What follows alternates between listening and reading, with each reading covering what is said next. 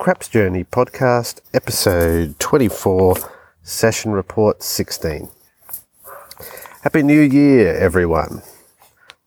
I've had a couple of weeks break from casino visits during the holidays, but lots of practice in the meantime.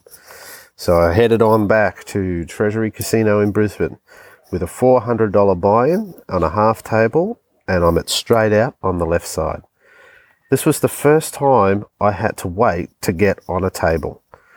I have never had that happen before. I waited 30 minutes of my very small 1.5 hour time slot on Friday afternoon before needing to get back to work.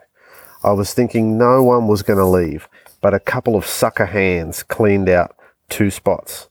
I didn't mind getting straight out, as I've been practicing for that. I really wanted to shoot, but had 3 people in front of me.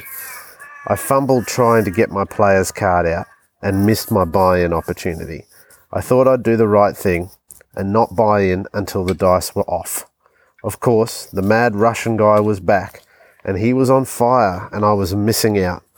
I hate that. Oh well. Had a big spender to my right, dropping hundreds everywhere.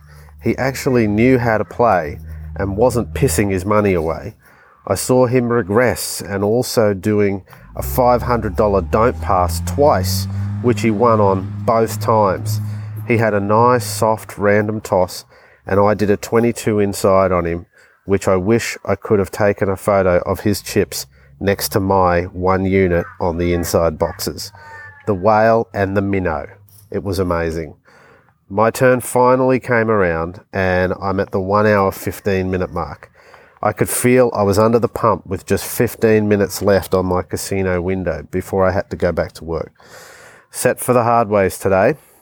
I surprised myself with hitting my landing zone first time. I was aiming for snake eyes on the don't pass line. Even the stick man commented with, "Nice toss." I didn't trust myself as the time pressure was getting to me. I did a $10 pass line and a $22 inside. I hit 1 point on the 10 and slowly started pressing. Did press the 9 up once and then up 3 with $1 to get to $25.